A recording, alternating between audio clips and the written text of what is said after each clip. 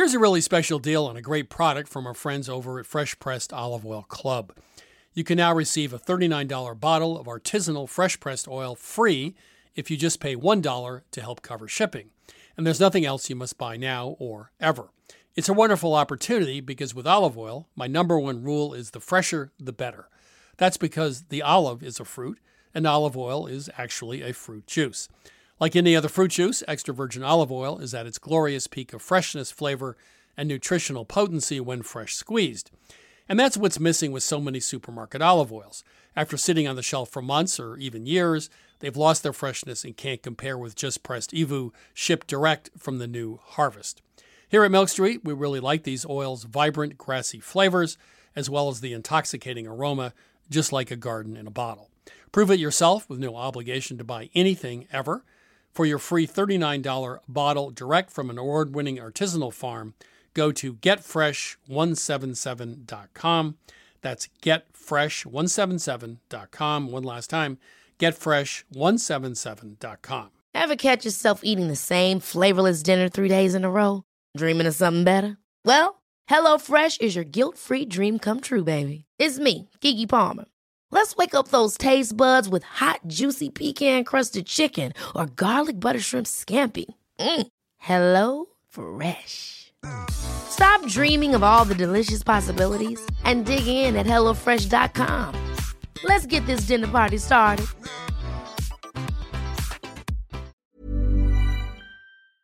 I grew up with Vermont farmers who made do with tools they had on hand.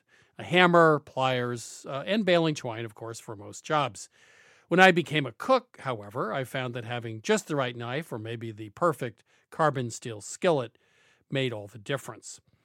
And the right tool also added pleasure to my cooking. I truly enjoyed my time prepping as well as cooking food. And that also goes for a car.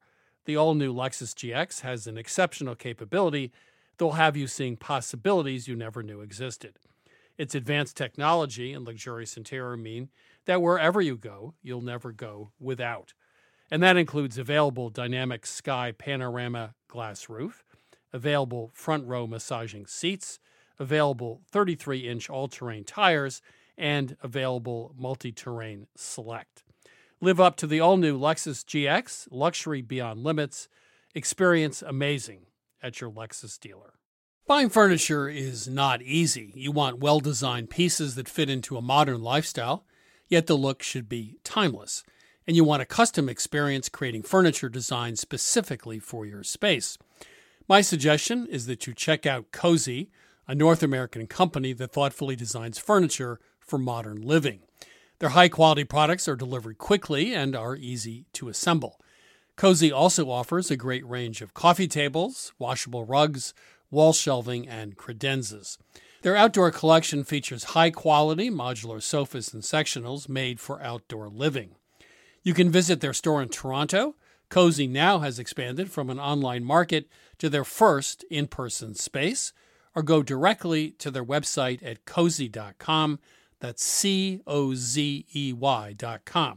Transform your living space today with Cozy. Visit cozy.com to start customizing your furniture today. This is Milk Street Radio from PRX. I'm your host, Christopher Kimball. Chef and internet star Matty Matheson has been around restaurants long enough to see the industry change for the better. When I opened my first restaurant when I was 26, it was just like, we serve food, shut up. We're going to serve booze, shut up. This is how you make a cocktail. This is how you open wine, our way or the highway. And I'm just like, it just can't be that anymore. Can't just be two people have like the ultimate power over like 20 people. Matty shares his own approach to running a restaurant later on in the show. But first it's time to talk about a different kind of running. That would be rum running.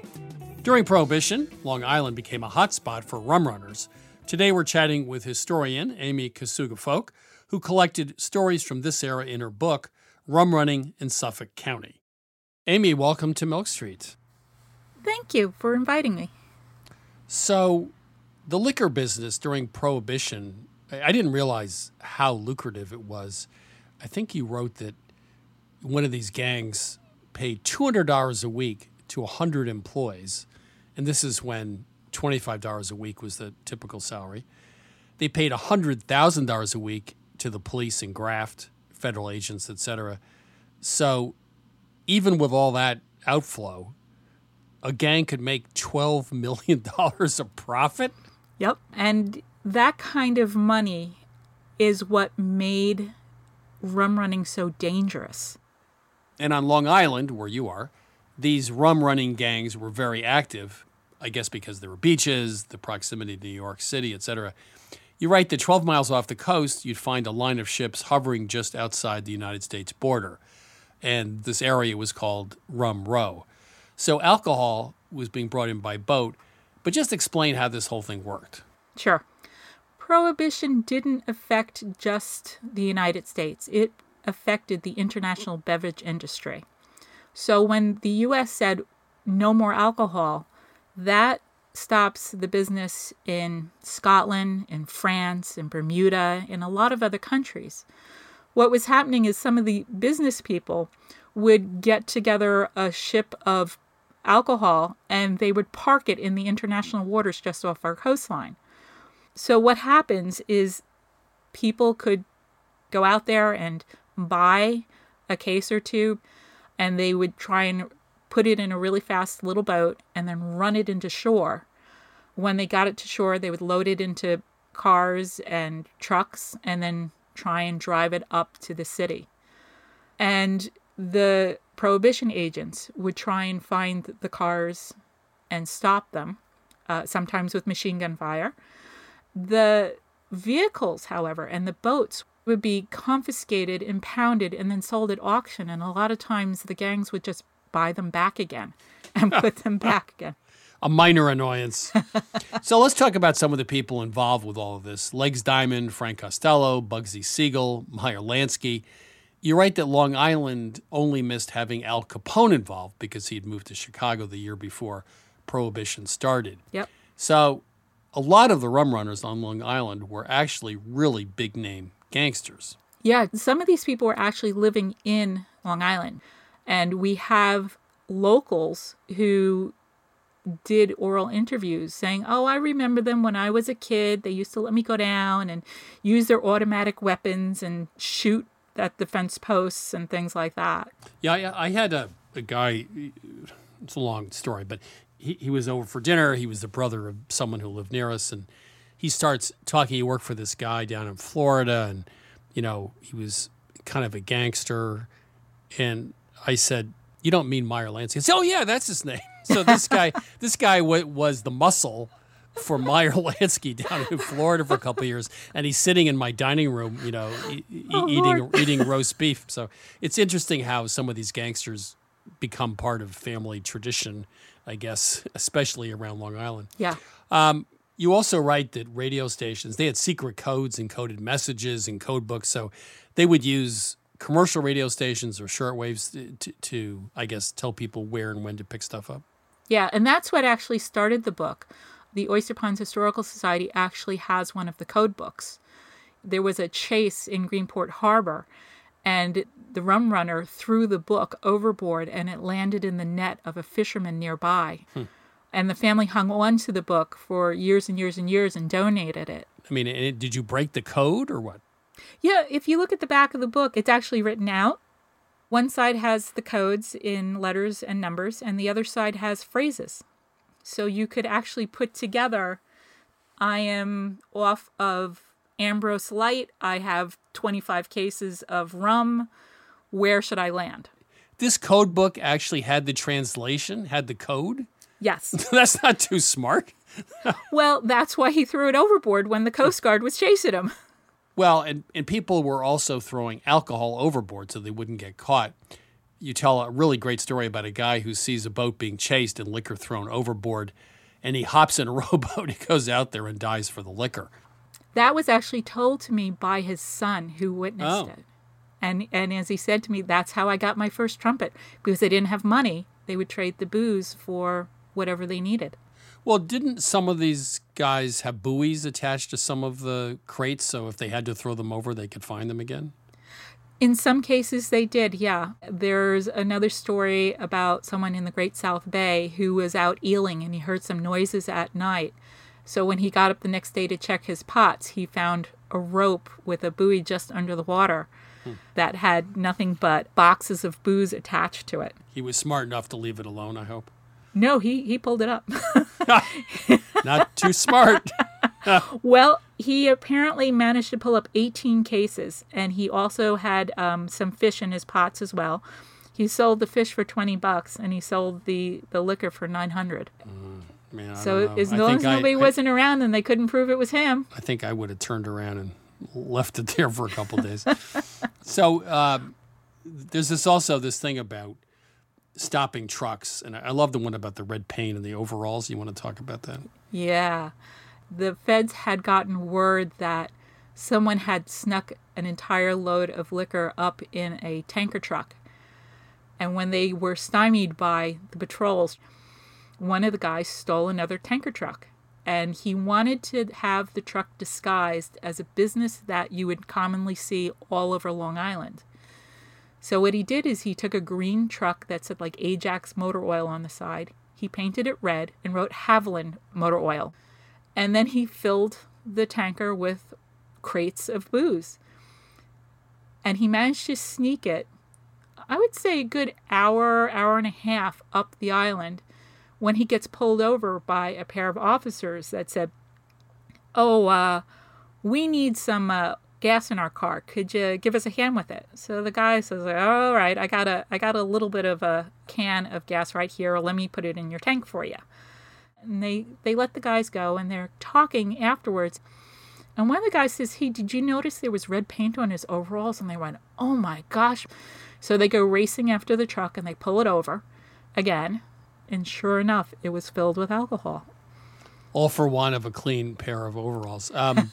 So the people who push temperance and then prohibition, obviously the law of unintended consequences, because they really organized crime got its start because this was so lucrative. Yeah.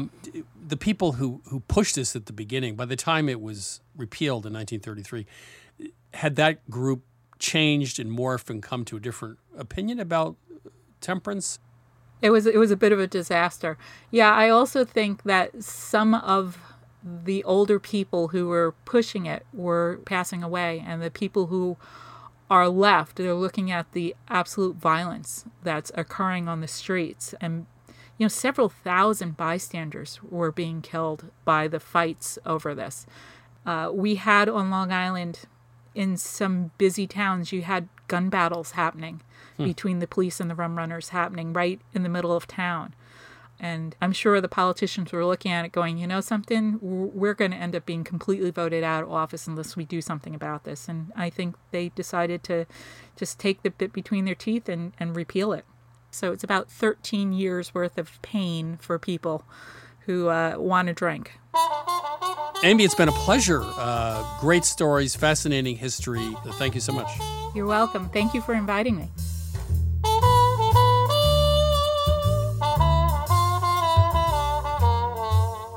That was historian Amy Kasuga Folk. Her book is Rum Running in Suffolk County, Tales from Liquor Island. Now it's time to answer your cooking questions with my co-host, Sarah Moulton. Sarah is, of course, the star of Sarah's Weeknight Meals on public television, also author of Home Cooking 101. So, before we start the calls, this might be embarrassing. Uh-oh. What, you're going to embarrass me here? Yeah, I doubt it. So, are there some convenience foods that you buy and really like? Well, you mean besides the classic cheddar goldfish that Julia used to serve? I know. She loved those. And yes. peanut M&Ms in the freezer, which are my go-to afternoon chocolate. Anything else? You know what I've become very fond of recently? I don't eat it straight up. Is light cream cheese, a third less fat, which I've started using in sauces. You just use it to emulsify a sauce? Yeah. Add cream and tang, and it never breaks. Really? And you can make it and reheat it and make it and reheat it. And you That's a good idea. You have to keep adding water. So I was just up at the old family farmhouse, and I decided to make chicken tarragon, the classic French thing. Yeah. Because my brother used to make it. We used to joke anytime he got serious with a lady, he would make her chicken tarragon. That's how you knew it was getting serious. So I thought for fun I'd make him chicken tarragon also because I have this arrow garden and I'm growing tarragon. But I thought I'm going to just do the cheating version. So I took shallots and white wine vinegar and dried tarragon and reduced it. Right. And then I sauteed the chicken breasts, took them out of the pan, added that thing that I'd reduced a bit, that mixture. And then I threw in some light cream cheese and some chicken broth and just let it become a sauce, which it does almost immediately. Put the chicken back in to reheat, add some fresh tarragon. Both my brother and my husband were blown away, and they had no idea what it was. That's actually a good tip. I just use it again for something else I'm trying to remember. But again, as a sauce, it just sort of really... This is TikTok worthy. Yes, yeah. I think. I'm going to steal the idea. Thank you. Thanks. Right. I'll give you credit. Okay. Okay, take a call. Welcome to Milk Street. Who's calling? Hi, this is Josh. I'm calling from Albany, New York. How can we help you? Well, I am just starting to get into sourdough, particularly as it relates to pizza dough. And I keep seeing these terms thrown around in recipes I've looked at, and I don't really understand the differences between them. I know there has to be something. Forgive me if I mangle the pronunciations, but the words that I'm talking about are poulish, right, levain, and biga. I think, and this is technically incorrect, but I find in recipes, a poulish and biga are just the same thing. And usually you start with a cup of flour, a cup of water, half a teaspoon of yeast. You let it sit overnight on the counter. That's the biga or the poulish, and then you add the rest of the ingredients the next day. Some people, I think, will tell you the poulish is a wetter consistency than a biga, but I find they're essentially the same thing. It's just a way of developing flavor before you add the rest of the ingredients. And I find that it actually does work pretty well. Mm-hmm. And levain is just a general term. A general term. They would both be considered a levain, yeah. right? Yeah. Yes. So it's just a way of developing flavor. Josh, I think it's great you're making bread. Did you start doing this during the pandemic? Yeah, a ton of baking. Just like almost every day, bake something for the family. And what was your favorite thing? Is it this? Is it sourdough? No, I haven't really gotten anywhere with sourdough yet, but I've had a lot of luck with making Detroit-style pizza. The dough is rather thick, and it's pressed into this 10 by 14 blue steel pan that is similar to the kind of pan used in the auto factories in Detroit. Wow. I didn't know that. And then the cheese goes right on top of the dough, and the sauce isn't added until after the pie is baked. Really? A traditional tomato sauce? Yeah. Huh. How thick is the dough and how thick is the cheese layer? The cheese is quite thick, and it uses the traditional Detroit style, uses a cheese called Wisconsin brick that is difficult to find anywhere outside of the area. I had to special order it. And the dough is about as thick as a deep dish pizza would be. So is this cheese like mozzarella but has more flavor? Yes, it's definitely more flavorful than mozzarella. It has a taste almost like melted butter. It's really delicious and rich. This is why we take calls. Right. So you can teach us something. So people know more than we do. We can learn something. Right. You see, you notice how I got us off the topic of sourdough really fast. Yeah, that was nice. Nice job. My husband's from Detroit, so I'm going to have to go home and ask him. Has he ever had it? He should know about it. He should. We got more out of this call than you did. So yeah. So thank you. Thank you for All calling. right, Josh. Take care. Okay. Thank you very much. All right. Bye. Bye-bye. This is Milk Street Radio. Sarah and I are ready to solve your toughest kitchen problems. Give us a ring, 855-426-9843. One more time, 855-426-9843, or email us at questions@milkstreetradio.com. Welcome to Milk Street. Who's calling? Hi, my name is Melissa. Hi, Melissa. Where are you calling from? I am calling from Winthrop, Maine. How can we help you today? So I have kind of a funny question. I am a high school principal, and one of the staff members that I teach with is a native of Long Island in the Bahamas. And one day we were sitting around and talking, and she happened to casually mention that, when her family went out to harvest salt. And I said, whoa, wait a minute. What do you mean you harvest your own salt? And so she was telling me about that. And then, of course, the next day she comes in with a little canning jar full of salt for me. And I was delighted. I love salt. It's like one of my favorite things. So she gave me this jar of salt, and I brought it home, and I was really excited, and I was telling everyone about it. But I haven't really used it for anything because, I'm paralyzed to use it. Every time I go to put it on something, I'm like, oh, but this is that really good, fresh salt. And I guess I just want to know, what would be the best way to use some really hand-harvested salt? It's so funny. It's too special to use, huh? Exactly. Yeah, no, I get it. Well, it's interesting because all salt ultimately comes from the ocean. Some of it's just been buried on land for a while, so it's mined, and then the really good stuff is harvested straight from the ocean. And it tends to have more flavor and more minerality and more, of a personality. I would treat it like a salty crouton, little tiny, crunchy, salty croutons. So let's say you make some hard-boiled eggs and you want to eat them straight up. Cut them in half and sprinkle some of that salt on. Yeah. Let's say you get wild and crazy and make some homemade butter. This would be one of my favorite ways to do it. All you have to do is take heavy cream and beat it like crazy until it turns into butter. There's recipes online. You have to rinse it out a bit, but it's really, really very easy, and it's absolutely delicious. You have to rinse it out so that you get rid of all the milk solids so that it doesn't smell. But then you put it into ramekins, or you freeze it or whatever, and if you put some fresh butter that you made from heavy cream on the table and sprinkle some of that salt on, everybody will think you're a genius chef. That sounds incredible. Yeah. You can just sprinkle it on roasted vegetables. It's wonderful on, say, poached fish. It's a finishing salt. You want it to be there. You want it to have its crunch. You want to taste it. It would be good in those desserts, like caramel with salt on it.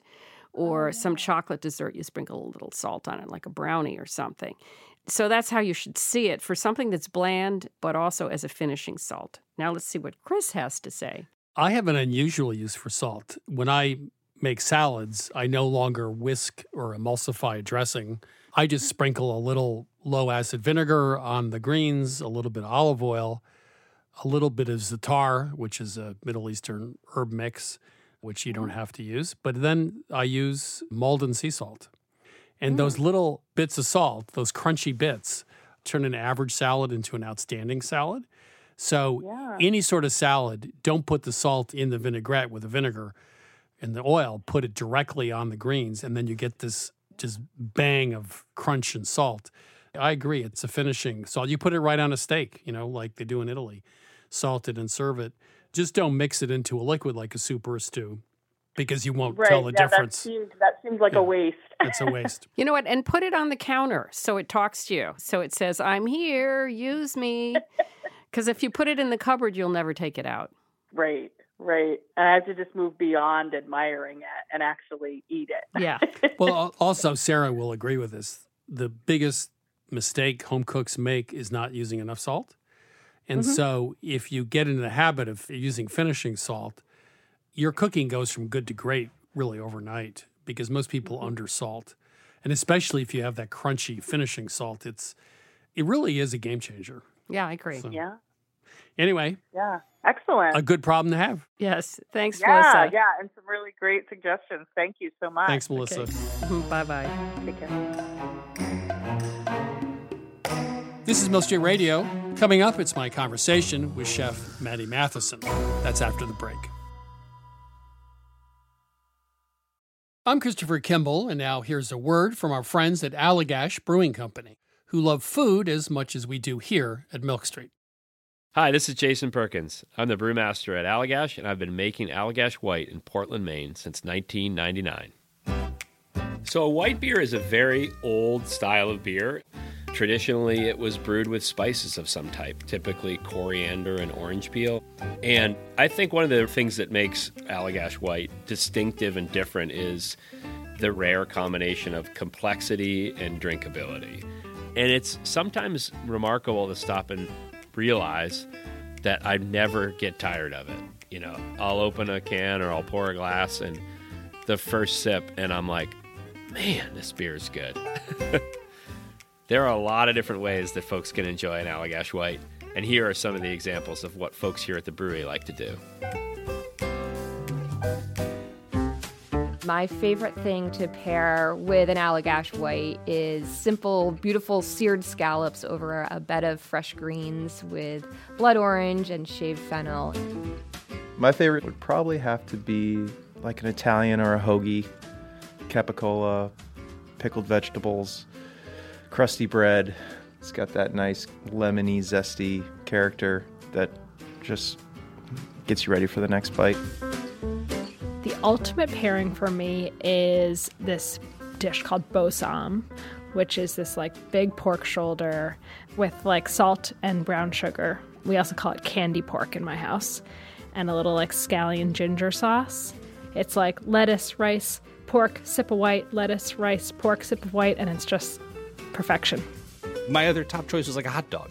Like just have a hot dog and have an Allagash White. You don't need to dress it up. There's something about mussels with beer, especially the white, that is just so good. I feel like it goes really well with different soft cheeses that aren't too dominant, but then also with like spicy Indian food. So I think it's just really versatile. I could imagine like something like lemon meringue pie. That would be really nice. Pairing Allagash White with carrot cake is a thing of beauty. This maybe it sounds really boring, but pepperoni pizza. I feel like after a long week, having like a nice warm pepperoni pizza and a cold Allagash White is just like you made it. Like you did your week. You deserve this pizza. You deserve this beer. It's perfect in summer. It's perfect in winter. I haven't really found a flavor that I don't think works really well with Allagash White. Yeah, so not only do I drink it while I cook, I often cook with it. So if I'm creating some kind of stew, I'll add a little bit of Allagash White to it. A lot of people use Allagash White in like a fried fish batter. Anywhere where you can add like a spritz of lemon or a spritz of lime, that could be the beer. We are very food-minded here at Allagash, obviously. And I think because of that, Allagash White is kind of subtle in a way that not all beers are, and I think that makes it very food-friendly. I think it tends to unlock qualities in the food that you otherwise wouldn't necessarily notice. Like it's not too hoppy or it's not too sweet, so it sits right in the middle and sort of brings the flavors of the dish to life. If you ask anyone here at Allagash, we're pretty much all stands for this beer.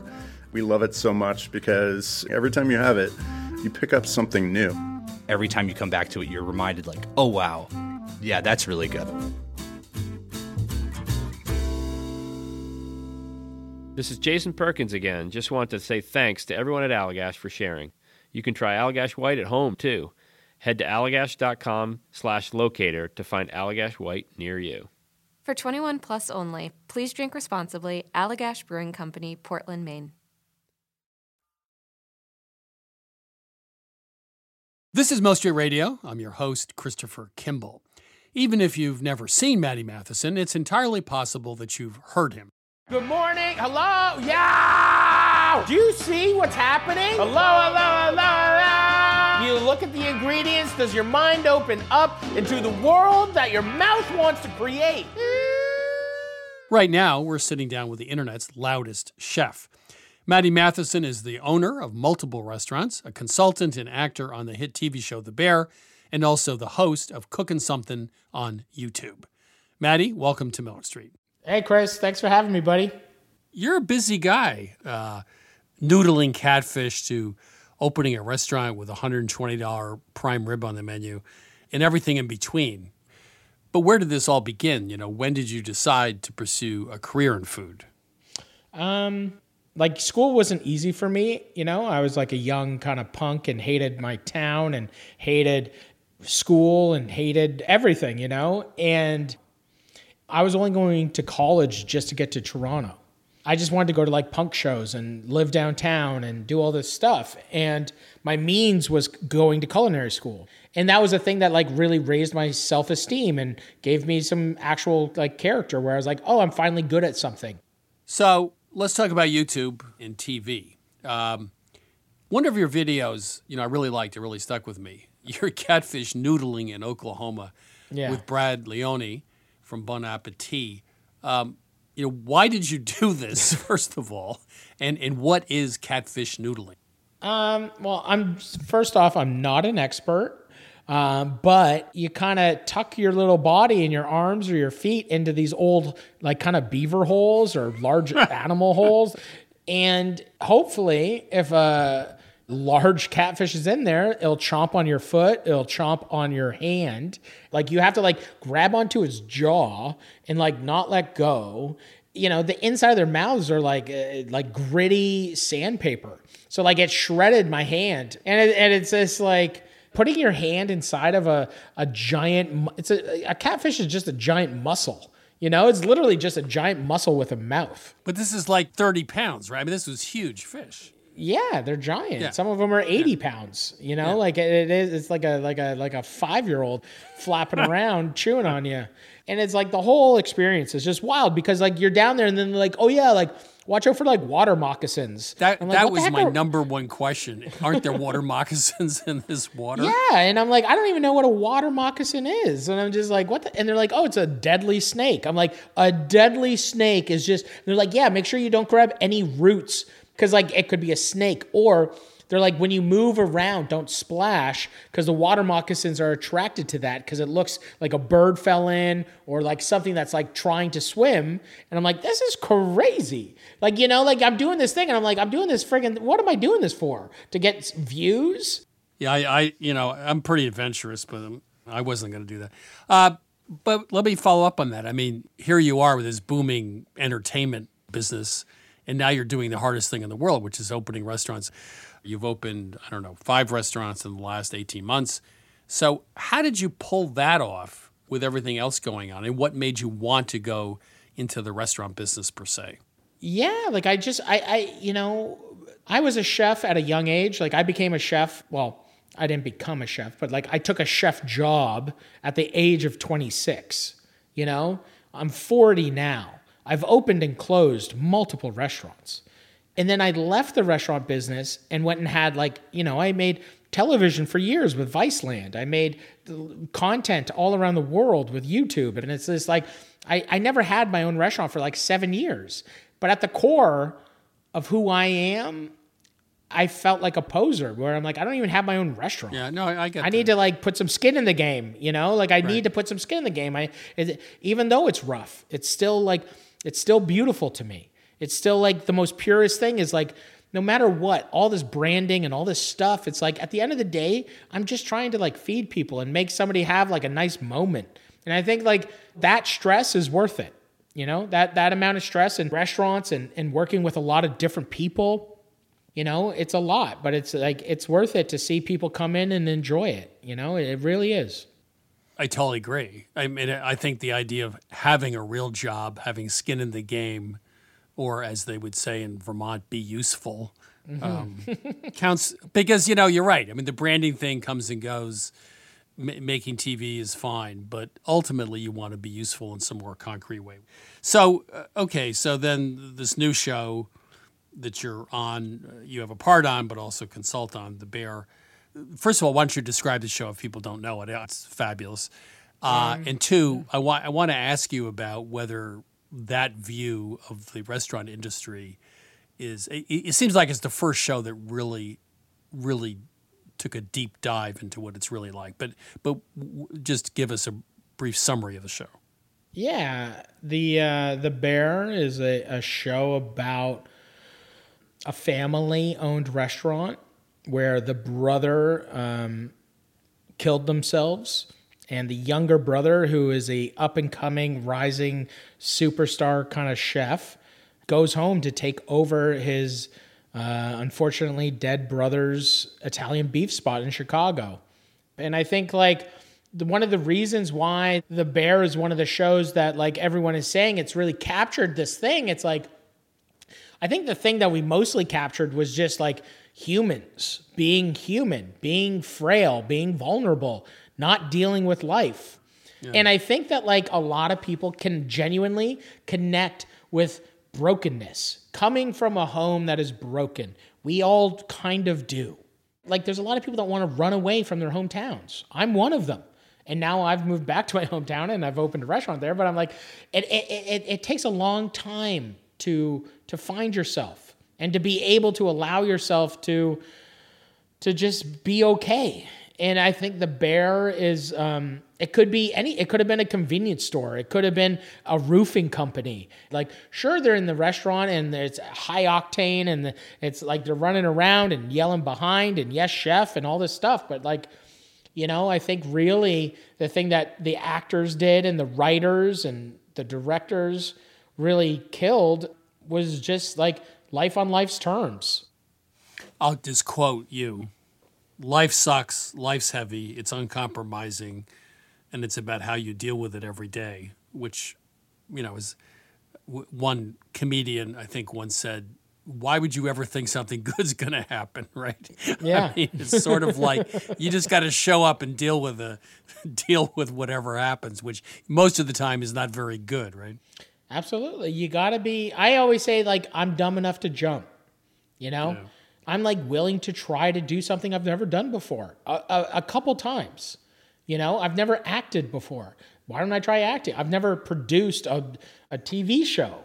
There's so many different things that I never thought that I would do that I'm doing because it's just like, why? What's the worst that can happen?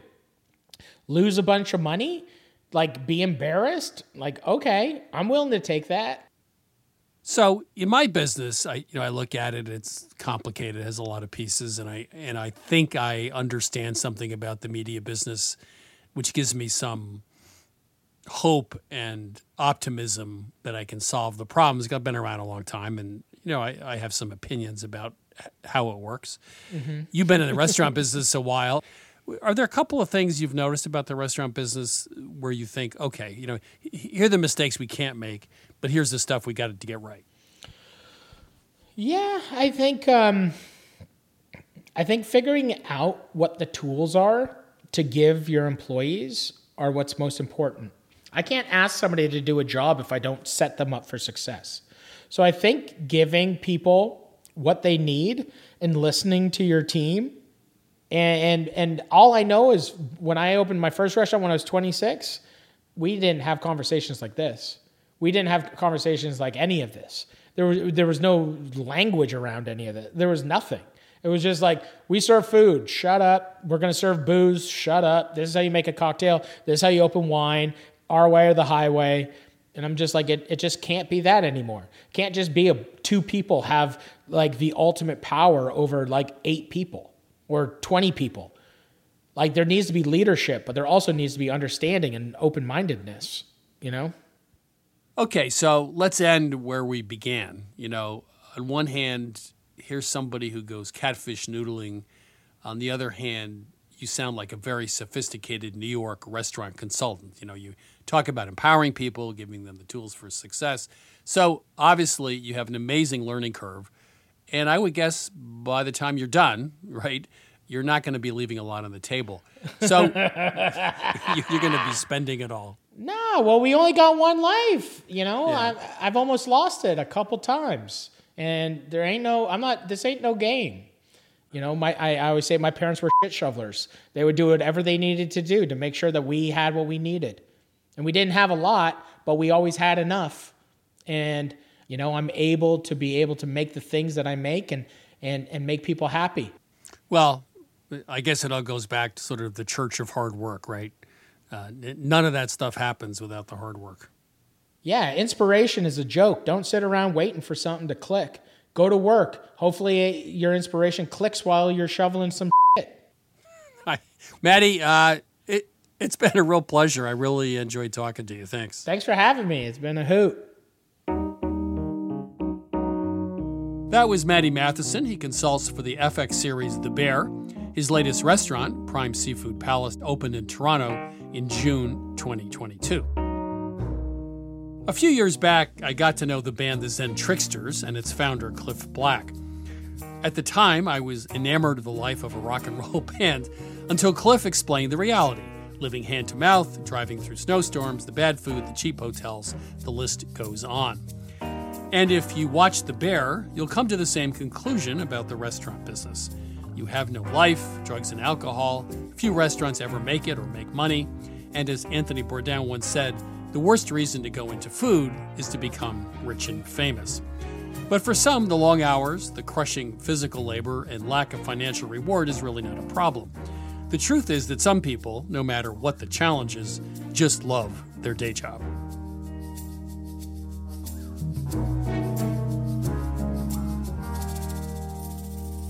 I'm Christopher Kimball. You're listening to Milk Street Radio. Now let's check in with Lynn Clark about this week's recipe, cinnamon sugar yogurt donuts. Lynn, how are you? I'm doing well, Chris. How are you? Donuts. I recently interviewed Irina Georgescu. She wrote a book called Tava about Romanian baking, sort of Eastern European baking. Fabulous book. I didn't know a lot about the topic, but one of the recipes is a cinnamon sugar yogurt donut, I guess similar to, sort of nutmeg donuts you'd make in New England. You just fry them up. But these are really good, and they're particularly light. So what's the trick here? So in Romania, they love donuts, and this version is sort of their simplest version. It's a really quick batter-style donut. You just scoop and drop in the oil. You don't have to shape it. There is no yeast, so it doesn't have to rise. It's kind of a really quick, impromptu snack that they would serve in the afternoon. Simple batter, dry ingredients, flour, sugar, baking powder, and salt. The wet ingredients, eggs, milk, lemon zest for a little bit of tartness, and almond extract, though you could substitute with vanilla if you're not a fan of almond like me. But the key ingredient here is yogurt. And in Romania, in baking, they use a lot of cultured dairy. The cultured dairy has a little bit of lactic acid in it, and that adds a little extra lift to the baked goods. So these donuts have this incredible light and airy texture. Sometimes drop donuts can be a little bit dense and heavy. These are the antithesis of that, just really nice and light. So are these just fried like a drop donut, or are they filled, or what? No filling, simple. Scoop it with like a cookie scoop and drop it into some hot oil. It takes just 2 or 3 minutes to fry them.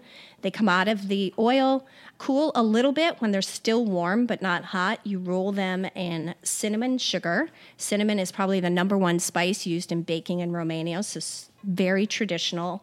And then you can serve them like they do in Romania with creme fraiche and cherry jam, or you can serve them like I would and just pop them into your mouth, one right after the other.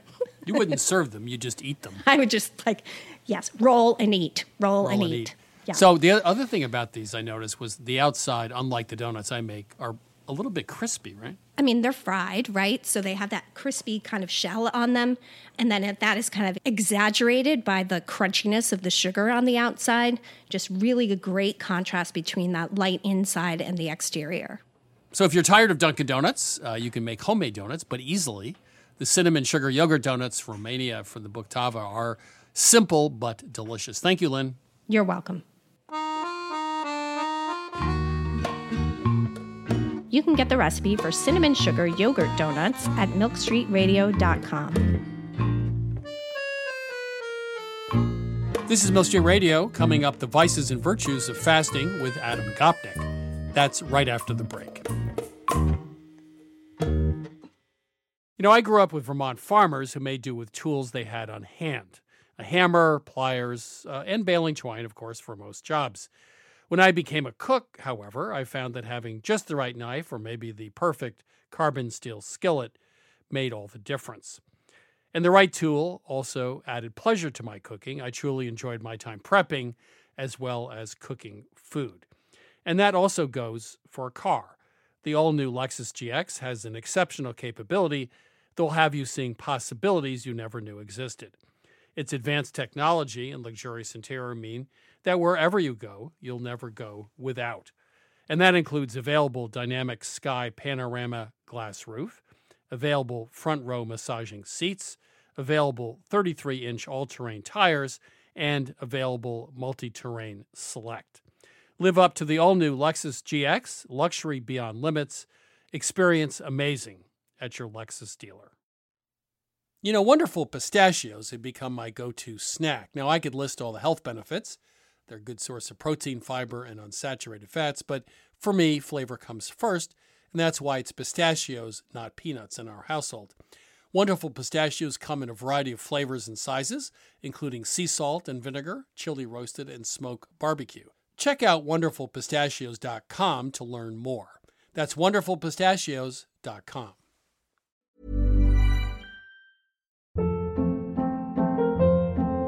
Hold up. What was that? Boring. No flavor. That was as bad as those leftovers you ate all week. Keke Palmer here, and it's time to say hello to something fresh and guilt-free. Hello Fresh. Jazz up dinner with pecan-crusted chicken or garlic butter shrimp scampi. Now that's music to my mouth. Hello Fresh. Let's get this dinner party started. Discover all the delicious possibilities at hellofresh.com. Hi, I'm Daniel, founder of Pretty Litter. Did you know cats tend to hide symptoms of sickness and pain? I learned this the hard way after losing my cat, Gingy. So I created Pretty Litter, a health monitoring litter that helps detect early signs of illness by changing colors, saving you money and potentially your cat's life. Pretty Litter is veterinarian developed, and it's the easiest way to keep tabs on your fur baby's health right at home. Go to prettylitter.com and use code ACAST for 20% off your first order and a free cat toy. Terms and conditions apply. See site for details.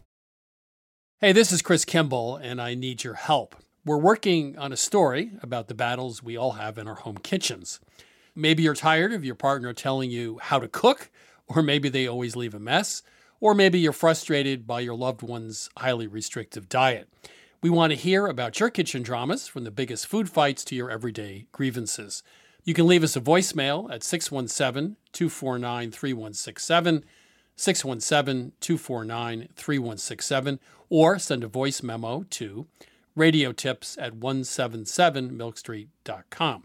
One more time, call us at 617-249-3167, or email us a voice memo at radiotips@177milkstreet.com.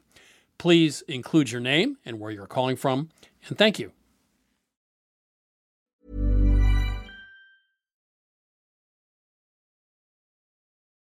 I'm Christopher Kimball. You're listening to Milk Street Radio. Right now, my co-host Sarah Moult and I will be answering a few more of your cooking questions. Welcome to Milk Street. Who's calling? My name is Susan from Wynwood, Pennsylvania. How can we help you today? A few weeks ago, our daughter and son-in-law had a baby shower. They've since had the baby, a beautiful baby boy. Mazel tov. Thank you. And I baked some blueberry lemon tarts, which I've done before. But I was a bit tired. In this recipe, it requires you to squeeze a lot of lemons. It's a cup of lemon juice and 5 tablespoons of grated lemon zest. So very sour, but you also put in sugar. So I had made the crust and I put the filling in, and then I realized I hadn't put in the sugar. Oh, dear. And so I thought, what do I do? Do I just scrap the whole thing after I'd done all this work? What you're supposed to do when the pie is done, you're supposed to also sprinkle powdered sugar on top. So I thought, well, that'll help a little bit. So I sprinkled more than, I think the recipe called for. And then when we served it, I just said, let's get a gallon of vanilla ice cream in. And that seemed to do the trick. But I was wondering if there is a way to remedy something like this. First of all, I applaud you for just carrying on. Did you tell anybody you made this mistake? Just a few select people. The other people, we just gave them the ice cream and the pie. And did they eat it? Yes, they did. Well, there you go. So that's rule number 1 in Julia Child's book. Never apologize, never explain. But I think what you did was 100% correct, because confectioner's sugar, when it hits something wet, melts pretty quickly. And so it got absorbed. And obviously it did the trick along with the ice cream. So you see, you just intuitively knew what to do. So you go. That's amazing. Right. I didn't know how much, though, as far as the sugar. I thought, I knew how much the recipe called for, but I was just sprinkling it on, willy-nilly. Well, you just made up your own thing, which is fine. And also you could have, of course, there was blueberries that were then going to be put on top of the lemon part, right? Yeah, after the filling is in, then you put the blueberries on top. So you did all the confectioner sugar stuff before you put the blueberries on. No, actually, I did put the confectioner sugar on top of the blueberries. Well, it still worked. All I was going to say is you could stick a spoon in and take a bite and then put a couple more blueberries on top of where you took the bite, and that way you'd know where you were at. But anyway, Chris, any thoughts about this? I do have a question about timing. When exactly in this process did you remember you did not add the sugar? I think when it was in the oven. Oh. Well, if it was before it was in the oven, you could have just poured the filling out and added the sugar. Oh, right. No, it was already baking in the tart. I have two suggestions. You could have put the confectioner's sugar in 2 or 3 times while it's baking, and then every little addition would melt, and that would be fine. The other solution is just bake it and then make a sugar syrup separately. You could flavor it with alcohol. You could flavor it with orange blossom water, whatever you want, or some kind of flavored oil or extract, and then pour that concentrated sugar syrup, drizzle it over the top of the tart when it was cool. And that also would have worked, I think, pretty well. Yeah. And the last thing you should have done is to just say, this is a new recipe from Alice Waters. You know, she likes everything natural and not too sweet. And then you say Alice Waters and everybody goes like, oh, okay, this is great. Yeah. Or Yotamoto Lengi's new blueberry lemon custard tart.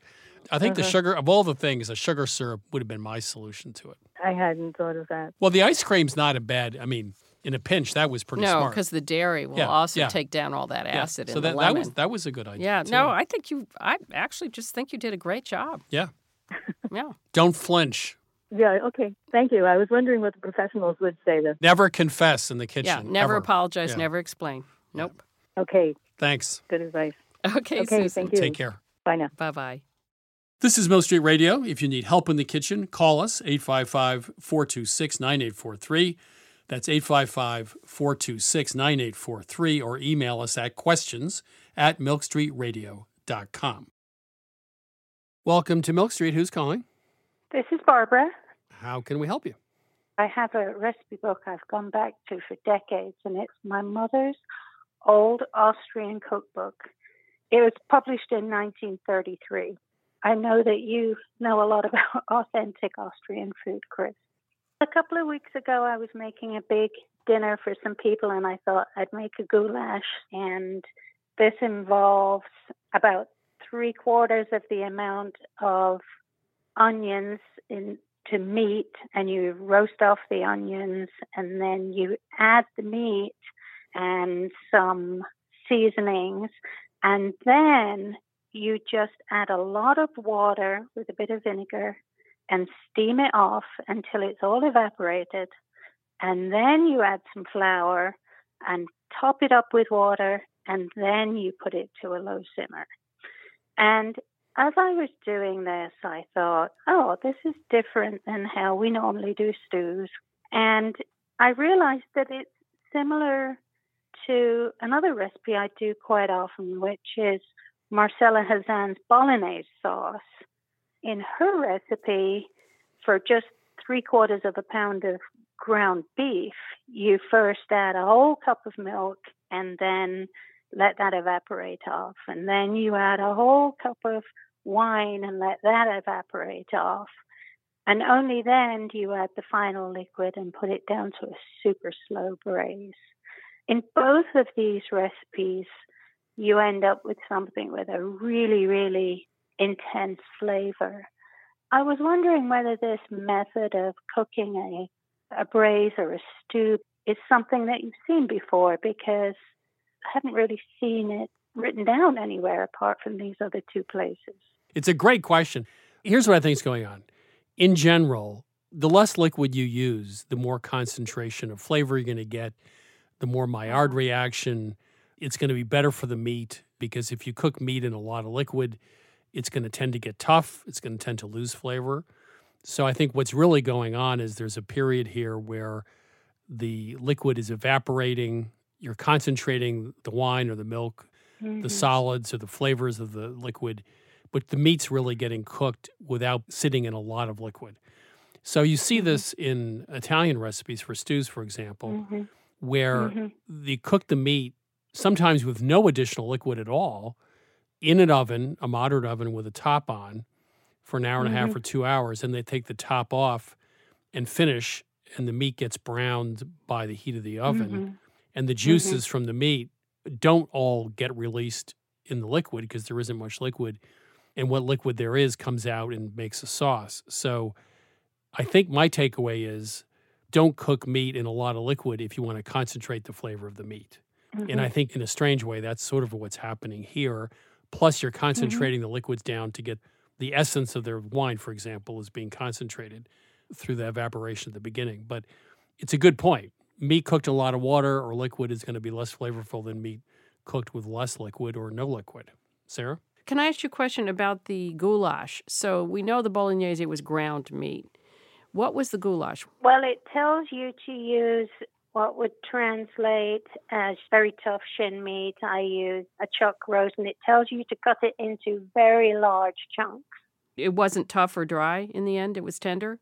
Oh, no, it was kind of the best goulash I've ever had. How much meat is there and how much liquid is there? In the goulash, there was a kilo of beef and started off with a couple of cups of water with the spices, but reduced it all down. I think it sounds like a great technique. Yeah. What's the name of the cookbook, by the way? It's called Was koche ich heute, which means what shall I cook today? Barbara, thank you. Thank you. Thank you both very much. Bye-bye. Bye-bye. You're listening to Milk Street Radio. Now let's hear the latest from our introspective friend, Adam Gopnik. Adam, how are you? I am well. Like pretty much everyone, I suppose, right around now, I am thinking of not feasting, but of fasting. It's that time and when most of us do it. If we're going to have feasting, we must have fasting. But the fasting can't just be a withdrawal. It has to be as neatly ritualized and defined as the feasting that preceded it. I'm married to the mistress of fasting. She does this every 3 weeks, yes. Yes. And there are as many different schedules and as many different ways. There's the 16-hour fast. There's the 14-hour fast. There's, of course, its near relation, the juice fast. Now, the juice fast is essentially what used to be called in the 19th century a cure. Remember, all of those characters in 19th century novels went away for cures to spas. We don't call them cures anymore. We call them cleanses. Now, I find no particular benefit in highly organized fasting, intermittent or period. All that happens to me when I fast is I just get extremely hungry, and then I end up eating about the same amount at the end of it all. But I'm still struck by the question of why we have this kind of alternative black mass version of the gastronomic pleasures that you and I engage in terms of the whole church of fasting. Now, at one level, it's obvious why it is. It's exactly because we have so much abundance. God knows we still struggle with food insecurity in this country and around the globe. But relatively speaking, there is now more food for more people in wealthy countries than there has ever been before. So naturally, one of the things that happens when you have hyperabundance is you're going to have equally hyper non-abundance. And of course, we have to organize our non-participation just as much as we do our taking part. Let me throw an idea in here. This is not my Please. idea.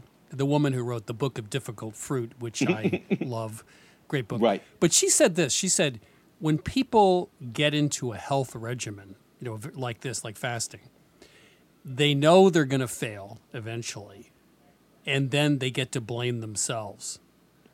And that the goal of all of this is to blame yourself, which people kind of like to do. So I just thought that the psychology of that was really interesting. And accurate, right? And that's because everyone knows that they will fail at the fast. Well, it's interesting you say that, because one of the things that I was thinking about is a kind of companion thought, which is that a very wise Englishman once said that character, when we talk about somebody having character, what we really mean is that they have the capacity to refrain. Character is the capacity to refrain. And we recognize it all the time. The people we admire are people who can resist temptation. So choosing to fast is a way of displaying character. So there's a certain kind of virtue, not just the virtue of weight loss, but a larger temperamental virtue that you display when you do it. But here's the thing that I think is missing. I went ahead and did, as the perpetual graduate student, my due diligence about the history of fasting. And of course, if you think about it, fasting has often been used as a political weapon. That's what the hunger strike that Gandhi engaged in is meant to be.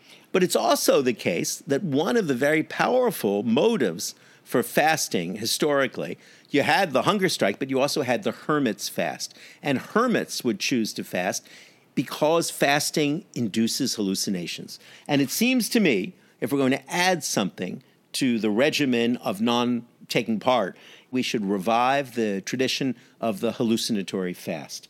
I don't know what we'll hope to see, but we should stop eating long enough until a vision comes to us, if not a vision of an angel, at least of the ghost of Julia Child. Or a cheeseburger, which might be Yes, more might be. apt. Well, Yes. I think on a more common level, you might fast to get a more sensible view of the world in your life. It's a time out. It's the seventh inning stretch, right? Isn't that what fasting can do for you? I guess that's what fasting actually can do for you. But what keeps striking me is that the people I know who are perpetual fasters are as engaged in it as an activity as you and I are engaged in the activity of cooking and eating. Well, if I could be a little doubting, I think people who do this a lot might constantly want to be a better version of themselves. They're trying to rise to the next level, to something that they're missing.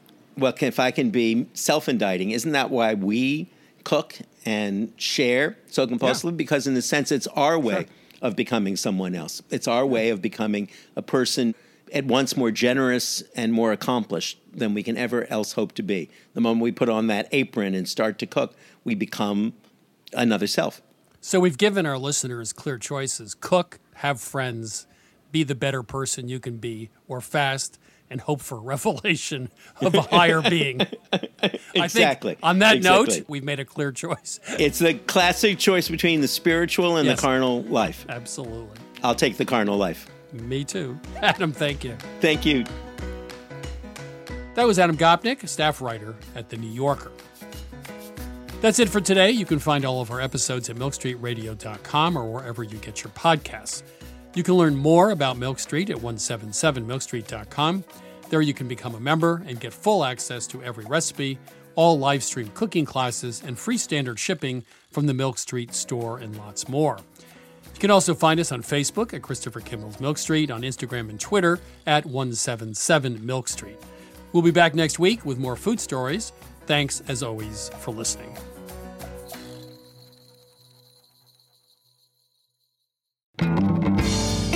Christopher Kimball's Milk Street Radio is produced by Milk Street in association with GBH. Co-founder Melissa Baldino. Executive producer Annie Sensabaugh. Senior editor Melissa Allison. Producer Sarah Clapp. Assistant producer Caroline Davis, with production help from Debbie Paddock. Additional editing by Sydney Lewis. Audio mixing by Jay Allison at Atlantic Public Media in Woods Hole, Massachusetts. Theme music by Chubop Crew. Additional music by George Brindle Egloff. Christopher Kimball's Milk Street Radio is distributed by PRX.